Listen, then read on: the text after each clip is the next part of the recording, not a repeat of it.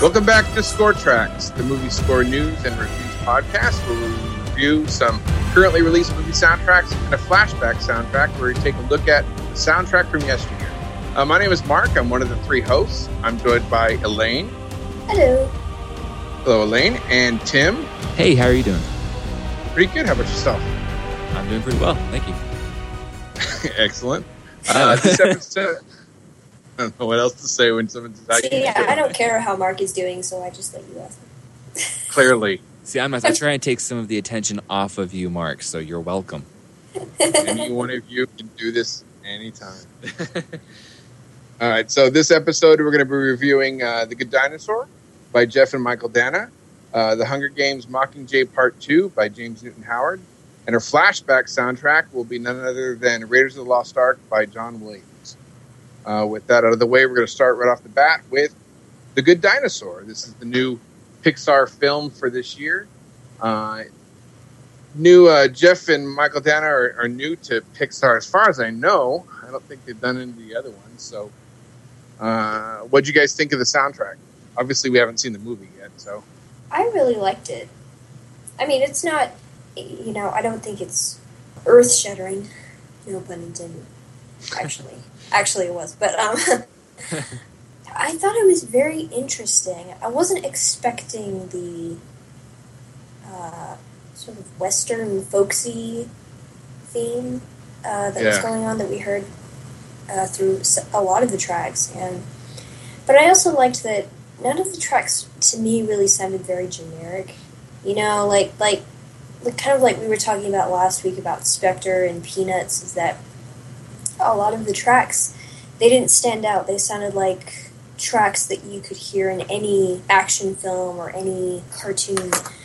But this soundtrack to me sounded more distinct, and I liked that about it. I liked that it felt like its own thing. And it actually has made me want to see the movie more, because that Western theme, it's just it's an interesting thing to take and apply to a movie about dinosaurs, because obviously there aren't many humans around, and what humans there are, I think we can assume that they're not civilized yet. So obviously there's no Western frontier anywhere, so at least not where the humans are concerned. So I'm kind of interested to see how that applies to the dinosaurs and their quote-unquote culture. And so yeah, I mean, I was pretty satisfied with it. Hey, Tim, do you mind if I go next, because I don't want to end this on a bad. No, yeah, go. Well, I don't know if I'll be much better, but go ahead. Oh, okay. gosh. I absolutely love Pixar films. There's not a single one that I haven't enjoyed or loved. I own all of them on Blu-ray. It's just one of those things that it brings out the child. As far as this movie goes, I have no idea if it's a good movie. I have no idea if the soundtrack works with the film. Music's fantastic, but to me, right off the bat, the country music for it kind of threw me off. I wasn't sure what I was listening to or how this is going to fit. I mean, I suppose it could be something pastoral with the humans farming or whatever it is that they do alongside the dinosaurs, but it was just, I don't know. It's not my cup of tea, and I've enjoyed the work of Jeff and Michael Dana before, specifically with Camelot that they did for Stars. But in this situation, it was just, this is not something I don't think I'll be listening to. Perhaps after seeing the movie, then I can see pieces of the film when I listen to the score and understand why it is the way it is. But as a listen ahead of the movie, I wasn't, like I said, it wasn't my cup of tea. That's my negativity. I'm reining it in. Okay, so, there are obviously accomplished composers. Michael Dana won the Oscar for his work on Life of Pi. He knows what he's doing. For me, I was a little underwhelmed by it. I'm with you, Mark. I love the Pixar movies and the scores like Chiquino's Cars 2 score and stuff like that. I have a good impression of them. I just thought this was. It just kind of struck me as a little flatline for some reason. I don't know why. It just didn't really draw me in. And I heard somebody say, or I read somebody was saying online about it, that it was a little. It was not quite as dynamic as other scores, but they said you can expect that with animated movies, and I highly disagree with that because you have things with like How to Train Your Dragon with John Powell. Mm-hmm. I could just mention with Giacchino's Cars too, and a bunch of even recently this summer with Inside Out, which was also Giacchino. I love that. Let's not even forget Incredibles. I mean, that's Pixar movies and scores. Absolutely. So yeah, there are some fantastic ones out there, and so I just want to put that out there that I really disagree with that idea that I read. But overall, it was well done. I just didn't really get into it myself personally. Okay. I can see how the country type music would throw somebody off because country is one of those things that is one of those genres that you either like it or you don't. I don't know. It's like it's just it can be hard to like sometimes. Well, I think it doesn't necessarily. I mean, especially because it's a dinosaur movie. Right, and I don't think it's necessarily the fact that it is country alone. I think it's just a random change in style, whether it was country or whether it was like a dubstep or beatbox or just anything like that, or just a kind of random throw-in that we weren't expecting. So not necessarily just that it was country or like a banjo or whatever, but just that change was a little out of place to me. But like Mark was saying, we haven't seen the movie, and it might suit perfectly. But just as far as listening to it goes, it was a little odd for me. There was some tribal stuff, just a little bit that I heard initially before I got to we're going to be listening when we go to the break. We'll be listening to a bit of Fireflies, which to me was like, okay, this is really good. But then it kind of went back to the sort of. It seems like with this. A lot of animated movies suffer from the music highlighting the action on the screen rather than accompanying the action on the screen. A lot of the old Warner Brothers cartoons and a lot of the Disney cartoons used to do that, especially Warner Brothers with Carl Stalling. The music and the music was the sound effect for a lot of the stuff. So it really accompanied what was happening. Sometimes this feels like it may be that, but again, I haven't seen it. But it was really just a juxtaposition of styles that, to me, it wasn't the greatest listening experience. But again, I'm going to see the movie. I love Pixar. They haven't done wrong yet. So we'll have to see what even though it wasn't exactly what we liked, I really do want to stress that. It's not for lack of effort to me. I felt like it was put together very well. It just didn't speak to me. Right. Elaine, any final thoughts? You like it, but would you recommend it as a listening experience apart from the film? I would. I see what you guys are saying about it being kind of jarring, just the switch between different styles of music, and I can see that because it was odd for me at first when I first heard the folksy music. It was kind of like, oh, this is strange, but I liked. Because as I was looking at I also looked at the track names as I listened to the soundtrack, and I could kind of see some of the things that were going on in my head, or that might be going on in my head. And I think that that's important for a film. I mean, this is something I've kind of learned from George Lucas, is that I think it's good for a film to be able to tell the story based off of its soundtrack, kind of like a silent movie. And I feel like this soundtrack does that. But, I'm definitely interested in seeing how it all pulls together. And, maybe when we all watch it, like I said, for a lot of people, it may be one of those soundtracks that really only works with the movie. Kind of like how we were talking about Ant-Man. Yeah, that's one of the things that we should do, or certainly for our listening audience. When we actually see the film with the soundtrack, we'll just have to do a quick, blurb on what we thought when we saw it together, especially if we didn't like it the first go around. Which that reminds me, did either of you get to see Spectre? Nope. No. All right, then we'll think about this moving forward. Then I'll be honest, I have no desire to see Spectre. Really?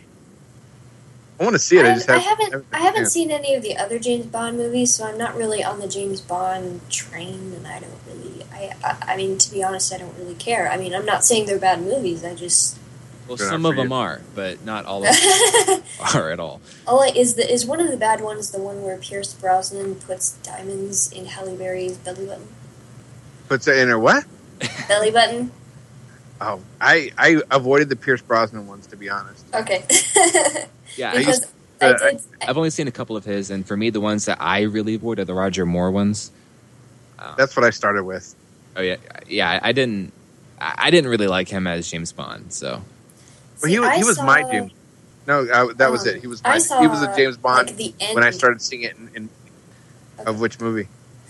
I don't know which one it was, but it was the one with Halle Berry, and I saw the end of it, and they had gotten these diamonds. I guess they had quote unquote rescued the diamonds from the bad guys or whatever, and they were both in their underwear or swimsuits or something, and he was pouring the.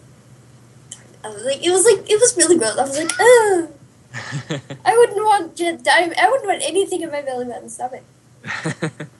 Yeah, they're not like that anymore. They're less campy now. They're less campy now with. Yeah, they're more mainstream action movies, I would say.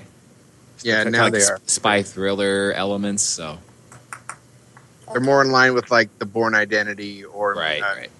Mission Impossible. Actually, is a little bit further out with some of the gadgets than James Bond is, and James Bond was known for that type of stuff. So exactly. Okay, so with that, we're going to take our first break. The music that you're going to hear is a track from The Good Dinosaur. It is the track Fireflies, and this is composed by Jeff and Michael Dana. So we'll see you after the break.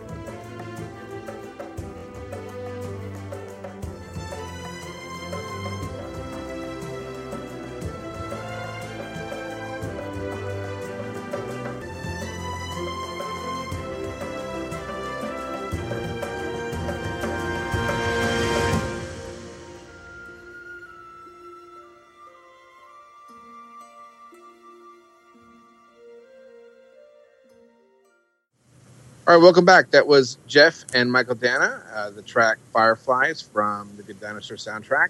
The next soundtrack we're going to be reviewing will be The Hunger Games Mockingjay Part 2. And I've decided I'm going to go first. Once again, to not end it on such a sour note. I've seen all the Hunger Games films except for this one. I enjoy James Newton Howard quite a bit. As a listening experience, I was extremely bored. It did nothing for me as a soundtrack. And I love James Newton Howard, but like I said, it did absolutely nothing. It was a lot of sameness, a lot of one note, a lot of just the same music, not a lot of themes. I mean, the Hunger Games, one of the great things about it is it has such a notable short theme that is easily recognizable. Exactly. But much like Jaws, much like Harry Potter, and Hunger Games has that as well. But the soundtrack it just wasn't something that I would recommend to anyone. Sorry. That's my negativity. I'm done. Anything else? Get it all out now. No, it just it feels honestly, it feels like with this, it was asked to be a certain thing. Like I know James Newton Howard absolutely has it in him to kick butt, but this just felt like some of the music just felt like everything else I've heard on a standard, typical action film nowadays. I don't want to say Hans Zimmer, even though I just did. Even though I enjoy Hans Zimmer in certain doses, but it was just one of those things where it's like, boy, is everybody going to sound like this now? Is this the way of the future? I mean, what's going to take for us to get something unique, original? Well, it's funny you say that because Brian Tyler just said something recently about he sees the future of soundtracks going in a direction where it is more identifiable, more individualized, and less mainstream, which is kind of what you're saying. He sees that I hope being the direction that it's currently going in. So, yeah, I agree. I really hope that's the case. Because the thing is about older soundtracks, and I mean older like stuff that I was listening to when I grew up, is I could instantly pick out a John Williams or an Alan Silvestri, James Horner, Jerry Goldsmith, Right. Ennio Morricone. I knew, this is him. I didn't even have to, the minute I heard the music, even, separated from the film, I knew exactly who it was. Yep. Nowadays, I'm not sure if it's Jablonski or Zimmer or, sometimes Newton Howard gets into this, sort of Jablonski and Zimmer realm. And Ramin Djawadi a little bit too. Right. And they're all, I know James Newton Howard has worked with, I believe he worked on Kung Fu Panda, correct? That sounds right. No, that sounds familiar. I can't confirm, but that does sound familiar. So I know I know he's worked with those guys, and it just sometimes I think he worked with Hans Zimmer on the first of the Dark Knight series.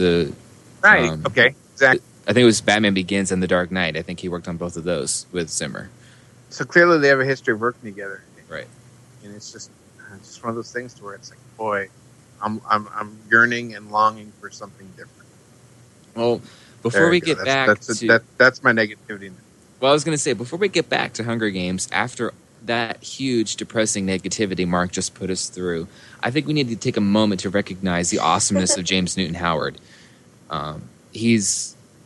Some of his stuff is beyond awesome. Like, for me personally, last year, if it's not my favorite, one of my favorite scores was Maleficent, which he did.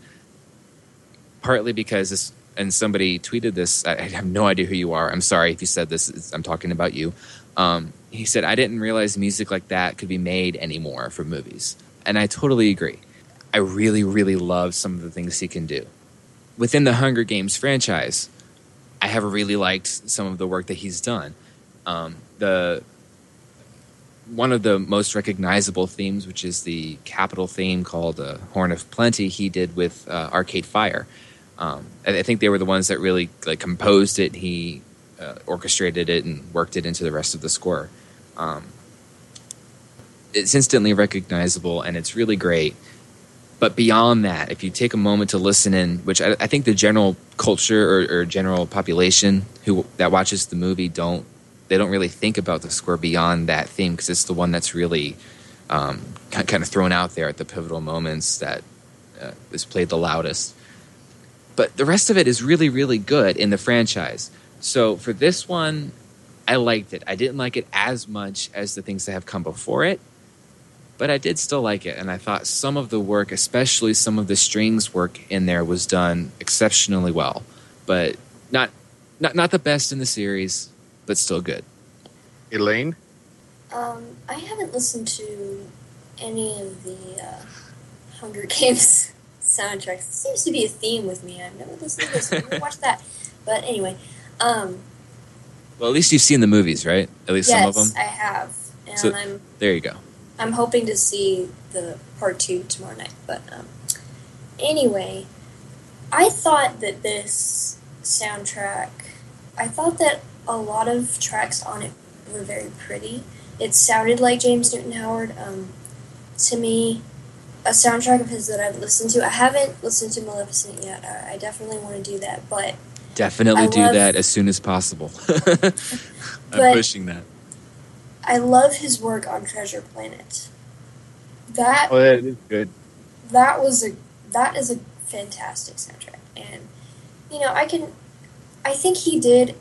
Like I said, a lot of the tracks on this score were really pretty, and I think that what this soundtrack suffers from the most is the fact that it's too long. And I know that a lot of the tracks, some of the tracks, I was listening to them and I was like, this is a really long track. This has been going on for a while and it's still not over. And I'm not opposed to long tracks, and maybe it's because I haven't seen the movie yet. But for some reason, I noticed how long it was. And I just think it would have been better, because Mark mentioned that a lot of the score sounded one-noted, and I think that problem would have gone away or at least been made better if the soundtrack had simply been shorter. And that way you allow those themes, those stronger themes that James Newton Howard created, to really make an impression on you, as opposed to the same tone being repeated over and over again, to where you're sort of becoming desensitized to the more nuanced parts of the score. So, I might listen to it again, but I do wish it was more compact. So I don't know how much involvement anyone outside had on the score, whether that's Francis Lawrence or even Suzanne Collins or anybody. I don't know. I did see the movie, and for me, not to critique the movie, but I felt parts of it, especially in the first half, some of the atmosphere, it got a little monotonous to me. So what you guys are saying about it kind of becoming one note for the soundtrack, again, excusing any outside involvement, might have been done just to kind of suit the atmosphere of the movie that was kind of one-noted, and keep that mentality consistent. There's a lot of talking in the Hunger Games, and I don't know if this is like incidental music, or I don't even know if I'm using that term correctly, where it's just playing over people talking or whatnot while they strategize. And to me, sometimes that music can be very boring. So it's one of those situations to where I don't know where everything fits with it. We're a soundtrack review podcast, and the main goal is reviewing the soundtrack. But as a soundtrack, it's just not that amazing. There we go. Well, and like I was saying earlier about being able to tell what the story is more or less by the music and by the track titles, you can't necessarily tell that with this soundtrack. I read Mockingjay, the book, but it's been a long time, and I only read it once, so I don't remember everything, and I don't know. I do know that I didn't pay as much attention to this soundtrack because I was doing some things on the computer, and I didn't probably pay as much attention to the connection between the tracks and how the track titles and how the tracks sounded. But still, I don't think it's necessarily one of those things where you can always tell what's going on. Sometimes you can. Right. But, so, I don't know. So, do you recommend it as a soundtrack listening experience? I think it depends on the person and what they're looking for. If you're looking for a very dynamic, intriguing, consistently intriguing soundtrack, probably not. But if you're looking for something that's... reminds you of Hunger Games and Catching Fire and Mockingjay Part 1? Sure. Well, yeah.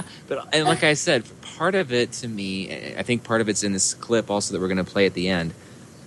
The strings, even in the theater, which I saw the movie before I listened to the soundtrack, they really struck me, especially at the end. And like I said, I think we're going to play that clip.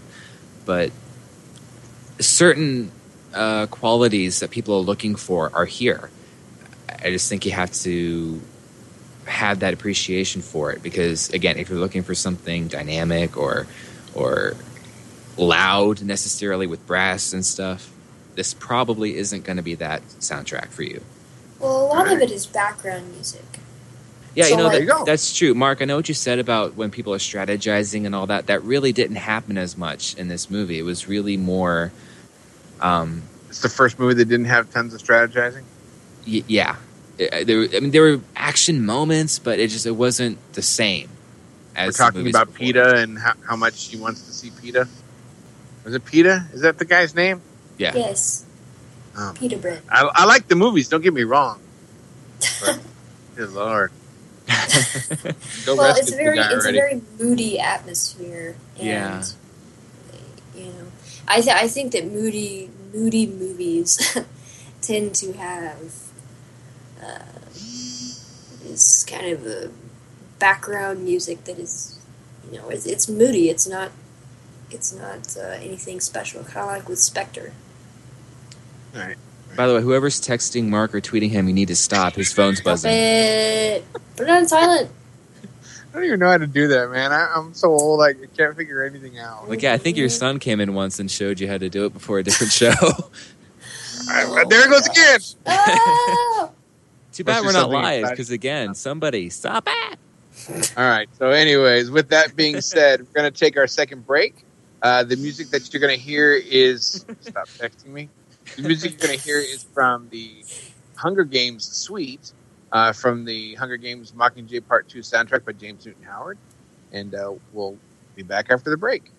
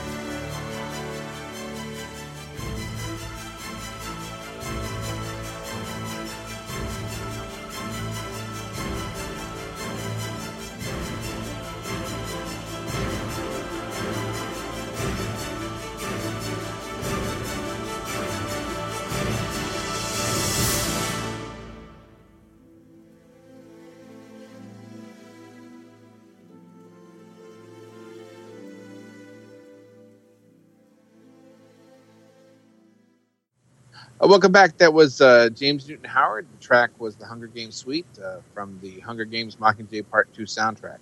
And now comes... What? No, it didn't buzz. All right. So and now comes the part in our podcast where we like to do a flashback soundtrack. And one of the... I'm going to hurt you. One of the most interesting things about having Elaine on the show is Elaine is sort of a newbie as far as music in soundtracks, as far as films. And so we like to try and pick a notable flashback soundtrack for a movie that she might not have seen. And turns out she's never seen Raiders of the Lost Ark. So now. we'll start right, and this is my second favorite movie of all time. Sometimes it's my most favorite.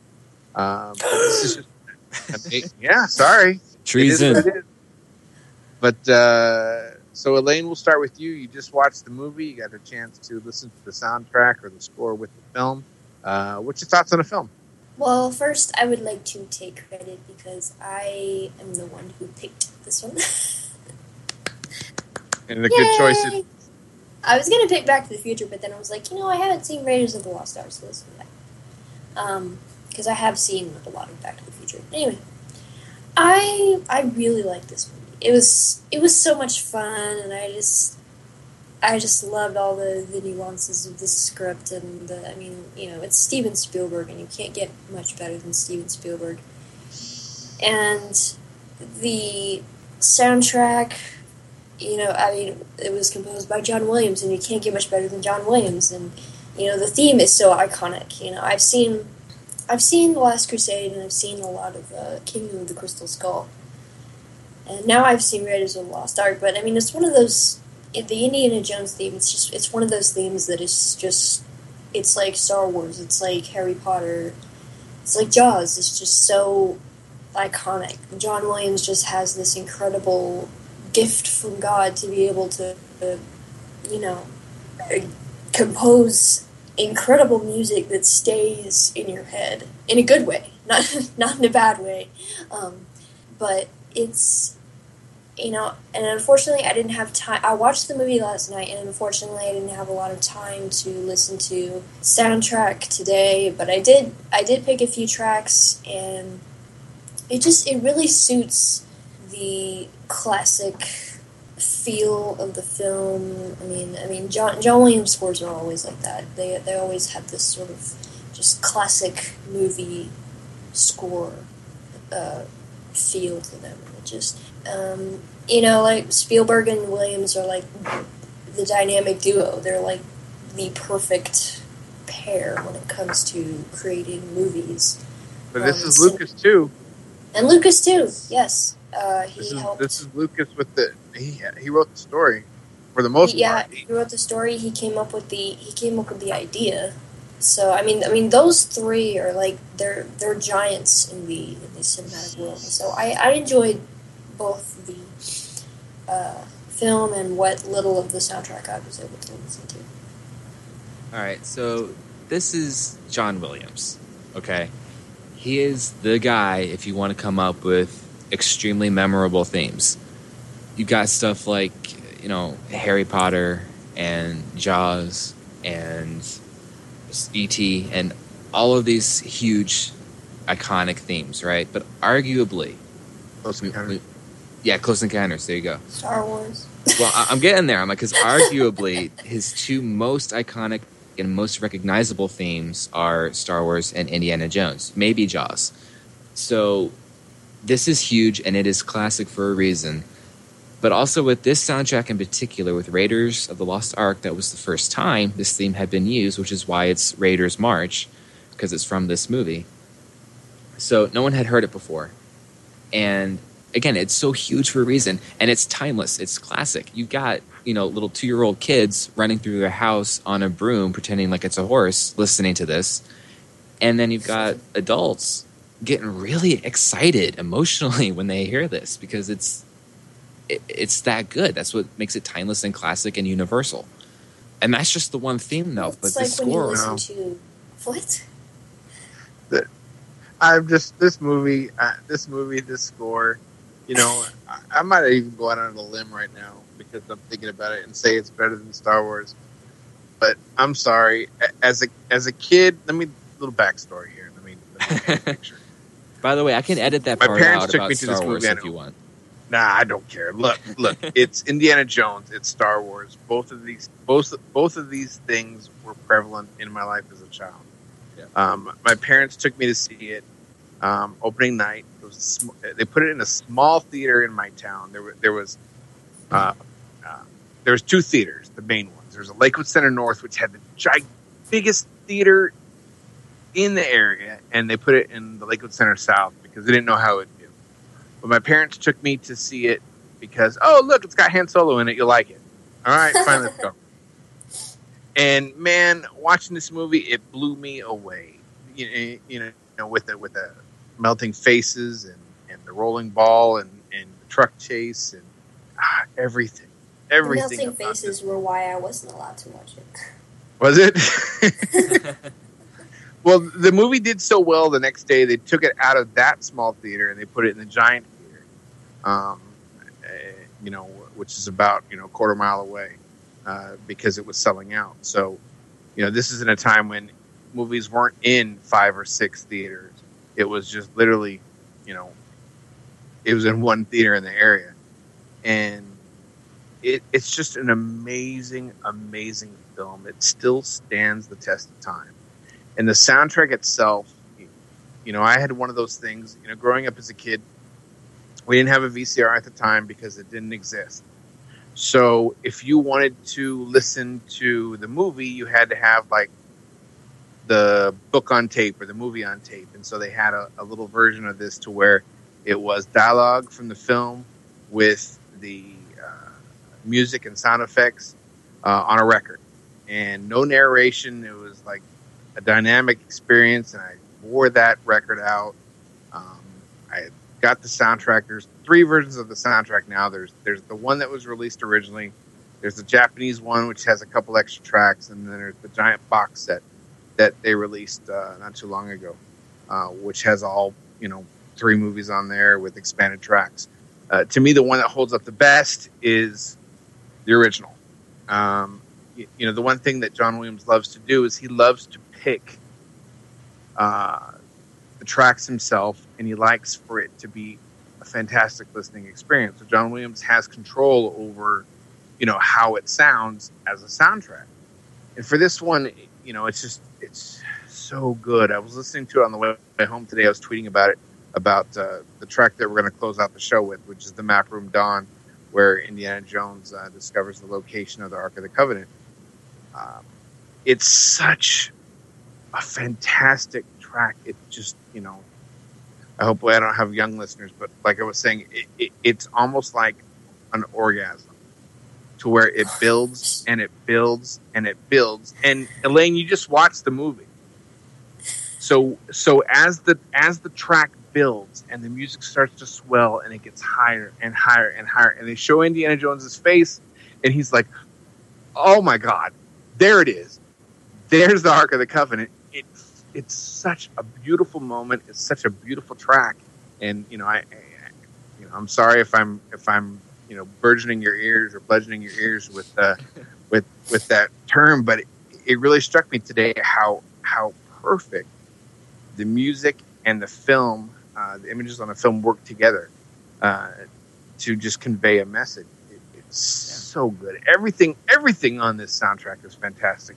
For the longest time, you know, my go-to was the truck chase. Was when he gets on the horse and rides down the hill to start that battle with the truck, or the airplane fight where he goes against, you know, an army of Nazis to try and make sure that the plane is taken out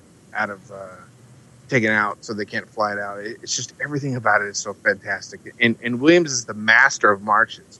Oh yeah. You know, we've got the Raiders March, we've got the Imperial March, we've got the Midway March from the movie Midway, 1941 March.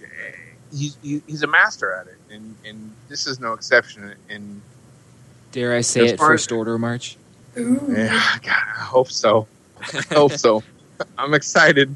That would be excited for unbelievable. Sure. Speaking of which, didn't J.J. Abrams say that on, like, I don't know if it was the soundtrack or a particular edition of the soundtrack, but there was going to be like 30 minutes of extra John Williams music? I didn't hear that. I don't know where I read this. Here's the thing. I think it was on Twitter. What I was initially confused by it, because what he said was that there's 30 minutes of music that John Williams composed that's not in the film, but it will be released. Now, I thought he said it wouldn't be released. The thing about John Williams' music, and only recently have we started to get more complete releases of his soundtracks. There's Hook, which was released by La La Land Records. Same with Home Alone. They just did a fantastic release of Jaws, which I haven't got yet. Jaws 2. Those were from, I believe, Entrada. Or was it was Entrada. Okay, so John Williams typically didn't have his soundtracks expanded, which is kind of the thing that they do nowadays. They'll have the soundtrack in film order, and it's more of everything from the soundtrack versus what's happened before. Fans have been clamoring for years for expanded releases of Star Wars, and unfortunately, the only way to get expanded releases of Star Wars, especially the prequels, has been to pull the tracks from the video games, to say the least. A lot of the video games have unreleased cues, unreleased bits of music that enterprising audio engineers have been able to extract from the files in the video games, piece them together, which from what was already released, and you pretty much have a complete score. Hopefully, we'll get something like this from Williams in Star Wars: The Force Awakens, especially now that I don't think it's with Sony anymore; it's with Disney, right? Correct. And one of the other things is, Williams composed for Harry Potter, the very first Harry Potter. He composed like 7-8 concert suites that never made it to the actual soundtrack. He performed them in concert quite a few times. You can find them out there if you're looking for them, but they were never released on an actual CD. So, perhaps the 30 minutes that they're referring to in The Force Awakens might be some of the concert suites that he typically composes. Now, not to keep talking, but recently John Williams he wrote a concert suite for Marion's theme from Raiders of the Lost Ark, just focusing on her character, and it's something that he performs live. And if you ever have a chance to hear it, it's on YouTube. It's amazing. It's just strictly focusing on her theme, and it's fantastic. One of the things, and I absolutely thank you for that, by the way, because I have not listened to that yet, so I will. Oh, it's so good. It's so good. But one of the things that I liked about this, and it's not necessarily about this score itself, but more about the franchise, is how there was room for evolving the sound and continuing it. Because even though this one is probably the most recognizable one because of the originality to it, I really like the things like in Temple of Doom, the Parade of the Slave Children. That track it's very good. I don't remember the name right now, but for Last Crusade, there's one about a motorcycle chase or something. Like Scherzo and D minor or something like that, or motorcycle. How do you pronounce that? Scherzo? Scherzo? We'll go with it. Or something like that. And yeah, it's just, you can continue to change it as you go, make it unique and original each time. But then, of course, you always wrap it back around to the Raiders March, which is coming back to this score. So I do have a couple of round table, I guess, questions for you guys. One of them is, and I know this first one's kind of an impossible question, but other than the Raiders March, what do you think might be your favorite, or at least one of your favorite tracks on this one? Well, for me, easily, the Map Room Dawn. That's easily my favorite. Even more so than the Raiders March, and obviously, the truck chase. The truck chase is up there as well. Elaine? Well, Elaine, you could just talk about the scene that you thought the music was best in. Oh. I actually, let me find the exact title because there's this one track that comes to mind that I listen to. Come on. My iTunes is loading. Okay, here we go. We're all waiting on your iTunes to load. Oh, yes. It's loaded. Hey, Flight from Peru.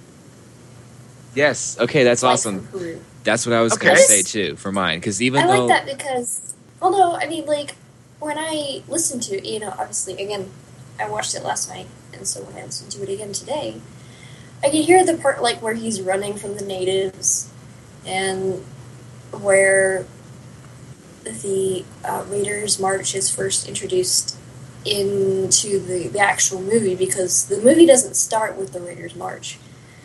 So you don't actually start hearing that until Flight from Peru, right? I don't remember like which timing it was, but no, anyway. I like that one. Well, yeah, that's what I was going to say too, and it's kind of cheating because I said other than the Raiders March, but that's my answer too, though, because it's not. That's not the part of it that I liked, even though I do love it. But I love how that was intertwined with the rest of the sounds of that track, the way it was mixed together and blended.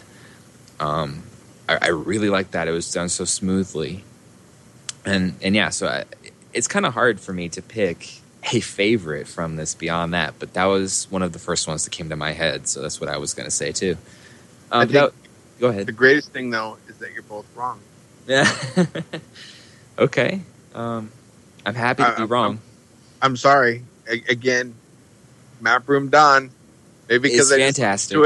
Maybe because I just listened to it 10 times in a row on the way home. Pick up your phone. No one's texting me right now. I should text you. You know, hey, let's not go there, okay? I don't have his number around you. Nobody has my number. It's top secret. Then who's texting you?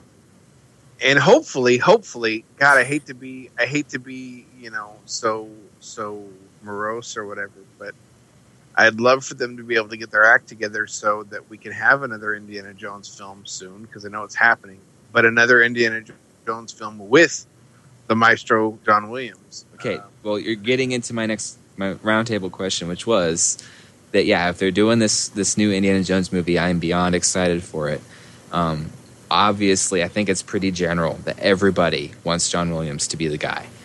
But depending on how long it takes them to get everything in line and other projects he might have going on, if, for whatever reason, it cannot possibly happen for John Williams to do the score to another Indiana Jones movie, who would you like to see it? And I think Michael Giacchino is kind of an obvious choice given his protege relationship with him. So looking beyond him, because he also worked on Jurassic World already, and people are already suggesting him for future Star Wars movies. So then looking beyond Giacchino, who would you like to see if you have to take over for the Indiana Jones music? Boy, how about John Powell? That's not even... John Powell would be good. John Powell is one person I thought of, but I also thought of Silvestri. Those are the two I wouldn't mind hearing. No. I mean, so Silvestri has a sound that's not too dissimilar. Like if you listen to the Captain America March, that sounds like it could have been written by John Williams. So I think they have a similar enough sound sometimes. Here's the thing. The rate this thing's going, it may not even be Harrison Ford as Indiana Jones. So if he's not Indiana Jones and they reboot it or recast it with somebody else, it's going to be easier not to have John Williams as the composer. The only thing that I really hope is that they at least keep the Indiana Jones theme. I think Brian Tyler could do a good job. He can do a good job on anything. Adapting. Yeah, I love the guy. I think he could do a good job with adapting that theme and sort of bringing it with a little bit more modern flair, but without going into the remote control production sort of atmosphere. But again, that's a really hard act to follow. We have this plot taken over, doing Rogue One, and he has the luxury of it being, while it's a Star Wars film, he has the luxury of it not being a John Williams Star Wars film like episode 7, 8, right. 9, one of those episodes. Whoever has to take that over, that's going to be tough. Whoever has to take over the saga is going to be tough. You can throw anybody into, my Star Wars story or the Star Wars whatever that the name is this week. But man, I can't. That was the thing with Superman. I think they really, really did a disservice by not bringing his theme back for the Man of Steel. It was really nice. Subtly. Well, yeah. I mean, that's another one that we talked about Jaws. We talked about iconic soundtracks or iconic themes from John Williams. Superman's amazing. Yeah. And the fact that it's now just not used at all, it's kind of sad, because they could really get, just talk commercial value, but the commercial value of that in itself, it's something that people know, even though they may not know that they know. And you can do it, again, very subtly with even single instrumentation at the right moment in the movie, and it'll still make a huge impact. Exactly. Yep. But yeah, going back to what you were saying before, with Desplat on Rogue One. Try saying his first name with a heavy French accent. That's fun. It hurts your throat. I think it'd be more Spanish for me, like Alexandre. Because I heard somebody say it, but when you get to the X, it's much more of a sound. You're welcome for that, by the way. This is going to be the best sounding part of the show. Desplat. Oh wait, no, it's Desplat, isn't it? Yeah, I heard it, and I could be completely wrong, so please correct me, anybody who's listening, if I'm wrong. But I heard it was like Alejandro Desplat or something like that. Alejandro Desplat. I'm not even wrong. But anyway, you're right, Mark, where he's taking over in the Star Wars world, yes, but he doesn't have the same themes to work with. They're not the same characters, well, mostly. And they're not, it's in an area that we haven't really explored fully leading up into Episode 4. And also he is working with Gareth Edwards, who he already worked with on Godzilla. So he does have a nice working relationship there. But it's completely different. Whereas somebody who takes over Indiana Jones, even if it isn't Harrison Ford, if it's still in the mainstream franchise or mainline franchise of Indiana Jones, unless you want to do what they did with Superman and scrap the themes, which would be a horrible idea, you're going to have to work with it. Yeah, because we've had enough of, as far as Star Wars and spin-offs and whatever, we had the Ewok movies, which was a different composer. We had the Star Wars micro series by, was it Gennady Tartakovsky, which was a different composer. We've had, Kiner do Clone Wars and now Rebels. So You're kind of used to these spin-offs having a different sound. So Desplat doing Rogue One is not something unusual, though. Right. I've said my piece about him doing anything before. But yeah, like you said, Indiana Jones, Raiders of the Lost Ark, continuing that franchise, it's going to be tough. It's going to be tough, especially if it's not John Williams. But let's all hope it is, And I don't know, how likely do you think that'll be with either his potential involvement in Episode 8, or, again, depending on how long it takes him to get this ball rolling? And honestly, I hate to say it. I don't think he's going to make it to Episode 9. 9? I don't think he's going to make it. I do not. I'm not saying he'll have passed away. I just don't know if he has it in him anymore. He may have it in him to write it. He may not have it in him to conduct it. I know that a lot of the conducting on Force Awakens was by somebody else, but that's not exactly unusual for him nowadays.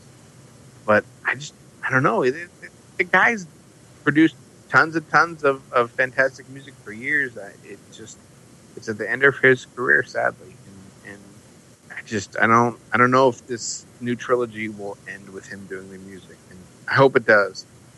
God forbid, I hope it does. I hope we get many more years of John Williams music. I don't see it happening, sadly. Yeah, and I agree. And it's going to be a tough day, but we know it's going to have to happen when we're not going to hear anything new from him anymore. I don't want it to happen. Yeah, I know, but it has to at some point. And at least, and I don't want to make this sound have this take a darker turn, but at least now we're going to have at least some time to get used to it. We didn't really have that chance with James Horner, for example. Right. That was very tragic. Right. And and the thing is, and that I actually hope that he would do this, is bring somebody on now. Bring whoever his successor is for the saga films. bring them on now to start working. You know, whoever they choose. The thing that can't happen, and I know this is supposed to be an Indiana Jones topic, but it always turns into Star Wars something. The thing that can't happen is you can't have a different composer every album. It has to be consistent. Or excuse me, every film. It has to be consistent. So if, you know, somebody's going to continue on, you know, find them now, sit down with the maestro and just, you know, just soak it all in so that you know exactly where his mind's at. You know, I'm sure any composer, Giacchino, Tyler, you name it, any composer would love to just spend hours with this guy and pick his brain. Absolutely. I know I would. Oh, yeah. But you're right, though, how the soundtrack has to stay the same. Because through all 6 movies so far, the only thing that hasn't changed is the fact that John Williams did the music. You know, the directors have changed, the actors have changed, the writing has kind of switched hands a little bit. Yeah. John Williams is the same thing throughout. He's the only constant besides the name Star Wars. Yeah, I mean, even the people at ILM change. You know, everything changes. I will say also Ben Burtt, but I think even he had some, like, I think the prequels, maybe the sound was by Ben Burtt and somebody, I don't remember his name. Ryan Wood. Oh, wait, that reminds me.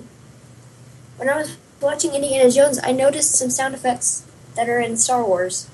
I'm sure you did. And I was like, hey, that sounds like... I don't remember exactly what, because the first time I don't remember exactly what I thought it sounded like. I think it had something to do with pod racers. But anyway.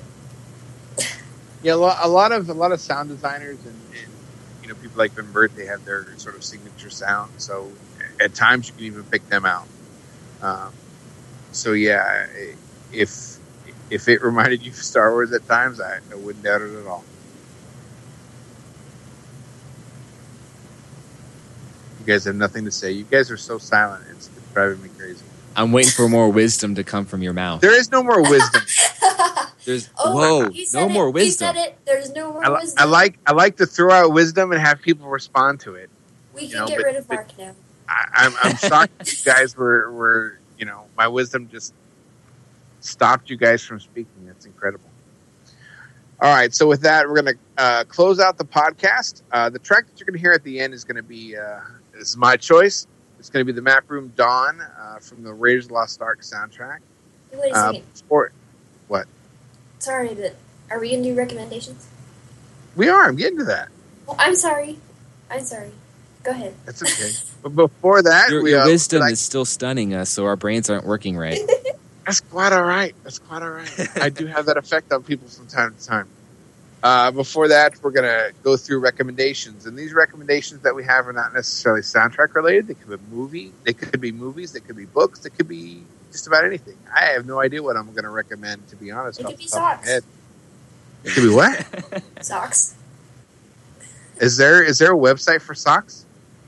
I don't know. I'm sure. I think Whoopi Goldberg has her own sock line she just started a little bit ago, and I think it has a website. Whoopi socks, but they're slippery. Because they're slippery, you go whoop. I think you've been drinking, but that's probably not. I don't drink. Thank you very much. Exactly. That's why I said that. All right, so we're going to start with. Let's start with Tim this time. Tim, I'm going to throw you on the spot. What's your recommendation for this week?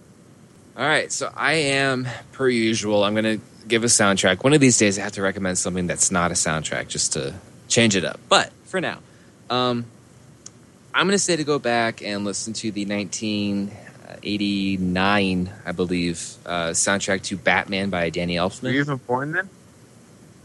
So the Danny Elfman soundtrack to Batman?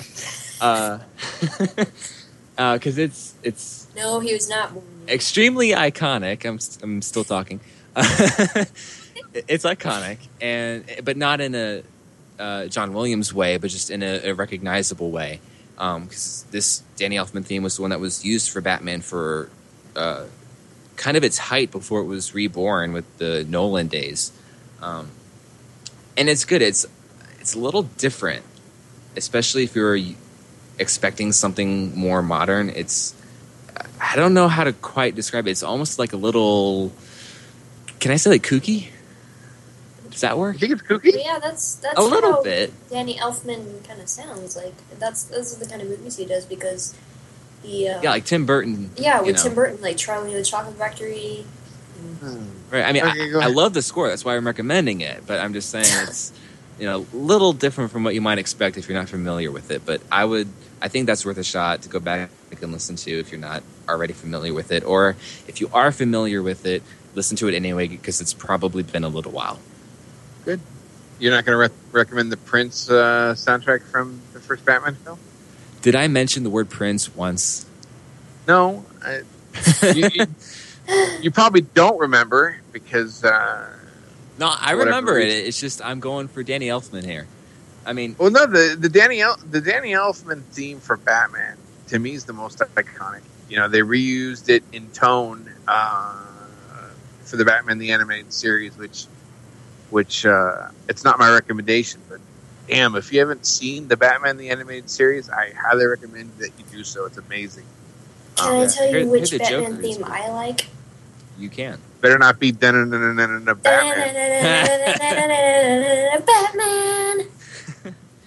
Well, right. One of the things I like about this Danny Elfman theme is the pace. That's Danny. It's so You're rapid. mixing podcasts up.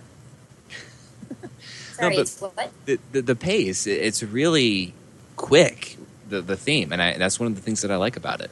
And where can they get that, Tim? The superior version is from La La Land Records, correct? That sounds familiar. I don't know at the moment, but yes, it is.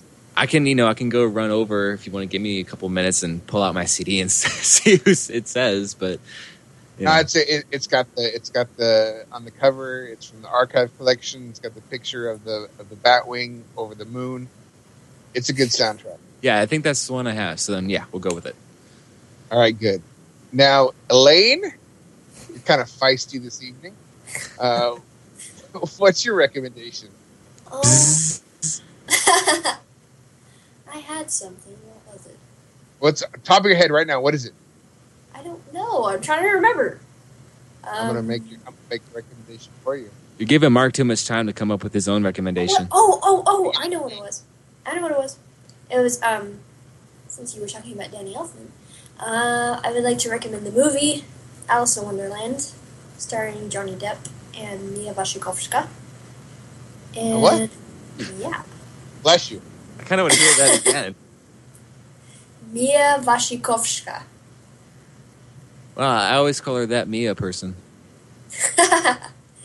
She's one of the Wachowski brothers. But I mean, this movie was made by Disney, and I don't know about anybody else, and I may get called out for this, but I didn't really like the cartoon, the Disney cartoon. I thought it was weird. I mean, the whole premise of the original story of Alice in Wonderland is that it doesn't make any sense, and that I understand that, but it doesn't really appeal to me. But what I like about this movie, directed by Tim Burton, is that it actually makes sense. It has a plot, kind of connects everything together. They did some really cool things with CG. A lot of the movie is CG, and it kind of lends to this kooky, dreamlike quality of this world. There it goes again, Mark. But anyway. The real question is, are you reading these texts? And the theme is... No. Are you texting him? No, I'm not. I can, but I'm not going to. Tweeting my name somewhere. Just a jerk. Don't do it. I am not texting you right now. I actually respect the show that we're on, unlike some people. I'm sorry. Elaine, go ahead. No, but I was just going to add that the theme for that, I haven't listened to the whole soundtrack, but the theme is pretty memorable to me. It's kind of interesting because during the theme that you have this background chorus of people saying Alice. And it's kind of, I don't know, it's interesting and it fits the film. So yeah. Is the second one coming out sometime soon? Yes, and I saw the trailer for it. It's pretty good. And you should definitely, if you haven't seen Alice in Wonderland, you should definitely watch it now because next year they're going to have a sequel. Alice Through the Looking Glass. Is that going to be Danny Elfman? I don't know. He did Oz for Disney, so it's not Tim Burton anymore. So, Elaine, remind me when we're done with this. I have a pretty amazing. Tim, that was you. It was not me. I have a pretty amazing version of this soundtrack for you to listen to. So remind me to talk to you about it later. Do you have Maleficent too? Which one? What do you mean, which one? Maybe not. I might, or I think I just deleted it. We'll see. Anyways, all right. So, Mark, what will you recommend? Yes. you guys were saying recommendations, and the first thing that popped in my head was something that I want for Christmas. Deadwood.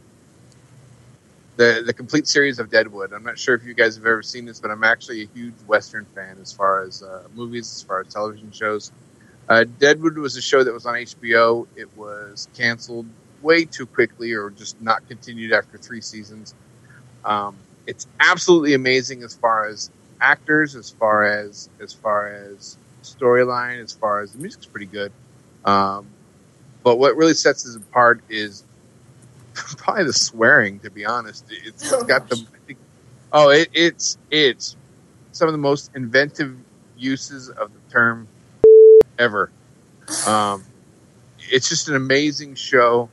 I think you can get all 3 seasons right now on Blu-ray in a box set for like $49 or $54. So that's what I'm asking for from my family. But if you've never seen Deadwood, everybody that I've ever recommended it to has absolutely loved it after they watched it. And supposedly they're going to finally tie it up. I mean, it kind of ends in a decent fashion, but there can certainly be more. So supposedly they're going to finally put a television movie together to give it its final, conclusion. So Deadwood, the complete series on Blu-ray or DVD, your choice, is my recommendation for this week. I'm excited. I might actually use the bleep function for once. Well, I can't say that word? Well, I mean, I just don't want iTunes to come hunting me down saying, hey, you didn't mark this as explicit. I don't think one use... I think Thanks, with... Mark. Well, no, to be iTunes honest, police are going after you.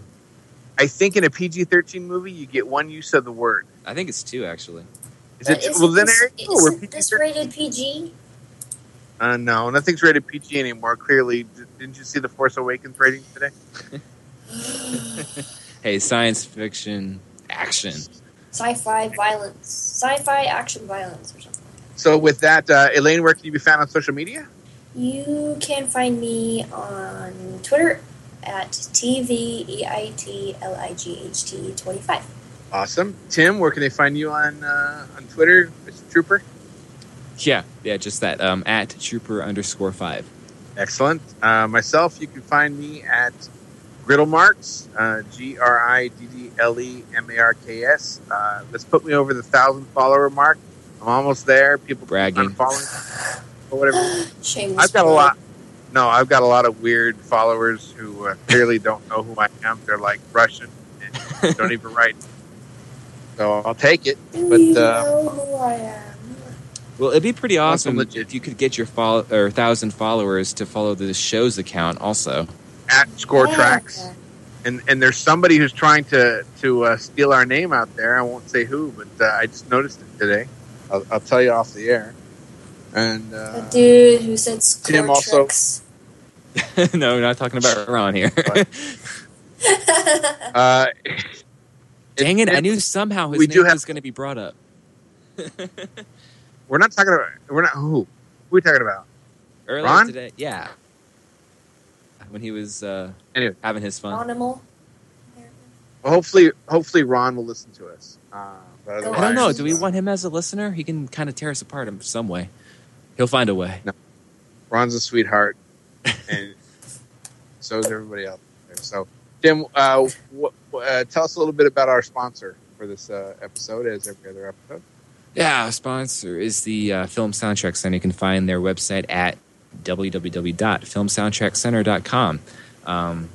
I believe their most recent posting was an interview with Brian Tyler, So I would recommend checking that out. He's one of my favorite composers. So definitely one of my favorite composers. Absolutely. So yeah, I recommend that as my other recommendation. Checking that out, and he talks about Star Wars, which is one of my other favorite things. So how awesome is that? Very cool. Very cool. So once again, everybody, we're going to be wrapping up this episode. Thank you for listening. I'm not sure what we're going to be touching on next podcast, but we are less than a month away from Star Wars: The Force Awakens. So I'm sure it will be something Star Wars related. Well, pending a scheduled change, next week next time will be our last episode before The Force Awakens comes out. So yeah, you're right. We can probably plan on something Star Wars related, and then after that, we'll be talking about The Force Awakens. We might even have our entire episode just that. It is so close. Guys. I know it is. 24 days away or something?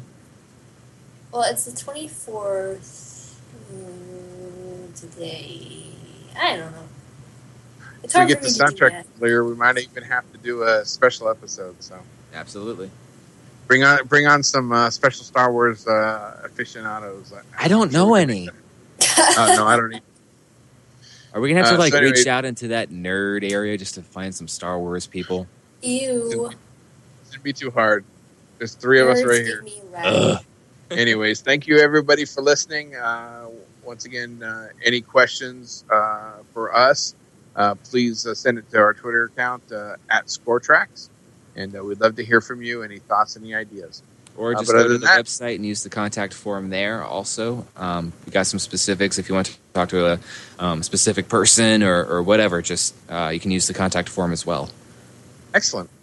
Thank you everybody for listening. Have a good night or good day. We're at whatever time you're listening. Bye-bye.